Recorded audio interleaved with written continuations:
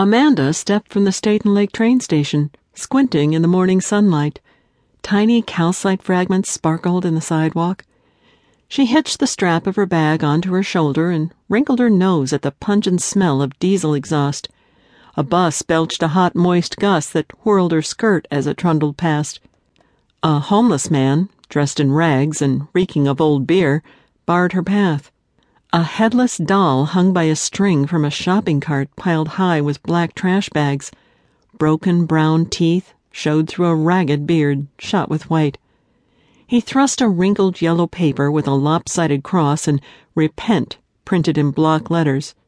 Rheumy eyes peered urgently into hers, and in a guttural whisper he croaked, "End of the world, sister. Do you know the Lord?" Amanda recoiled and sidled around the man, grateful for the aroma of fresh bread as she strode past the open door of a bakery. Her pace slowed as she admired two mounted policemen. Sun glinted on polished buckles and stirrups. The Chicago Police Department uniforms were spotless, and the officers' boots gleamed. What is it about a man on a horse that makes him extraordinary? She smirked. Well, for one thing, it's incredibly sexy, horse and man as one. Dark sable coats shone, long black tails swished, the hollow clatter of hooves clashed and melded with horns in a crossing guard's whistle. One of the policemen raised his hand to a little girl waving at him from the back seat of a yellow cab. The animals were oblivious to traffic. Hoof to pavement, hoof to cobblestone, hooves on wood. An elevated train rattled overhead, and its brakes emitted an ear-splitting shriek. Amanda froze. Time stretched into surreal slow motion. The dull silver train rocked on the tracks above. The rail on the outside of the curve bowed outward and separated from the roadbed.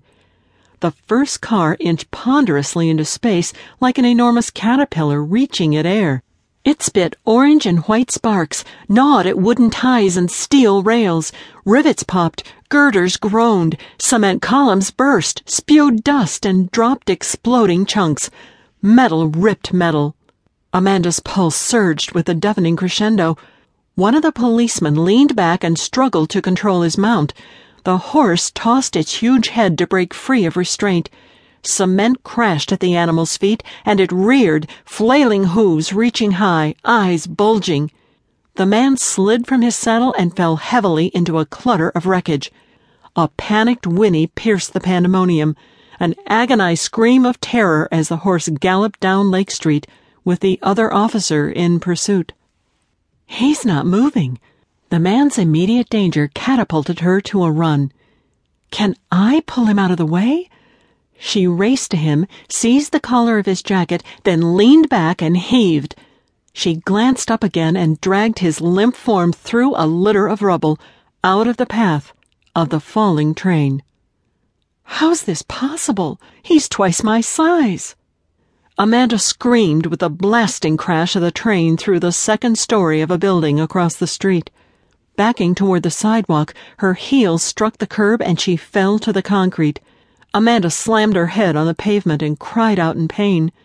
With strength still welling from unknown depths, she leaned forward, reached under his shoulders, and hauled the man's body closer.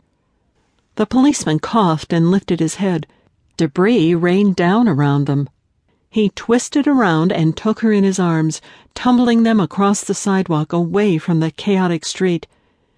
They came to rest against the granite threshold of a storefront. He lay on top of her, shielding her from falling stonework. The rear of the car, piercing the building, teetered, then thundered to the street, shattering the pavement where the policeman had fallen moments before. The officer tightened his grip and the earth trembled against her back. Shards of glass burst from a large window, glittering like diamonds in the bright sunlight. Amanda raised an arm across her face and a searing pain tore through her. A thick pall of dust engulfed them, and her eyes stung with the acrid stench of burning creosote and hot steel.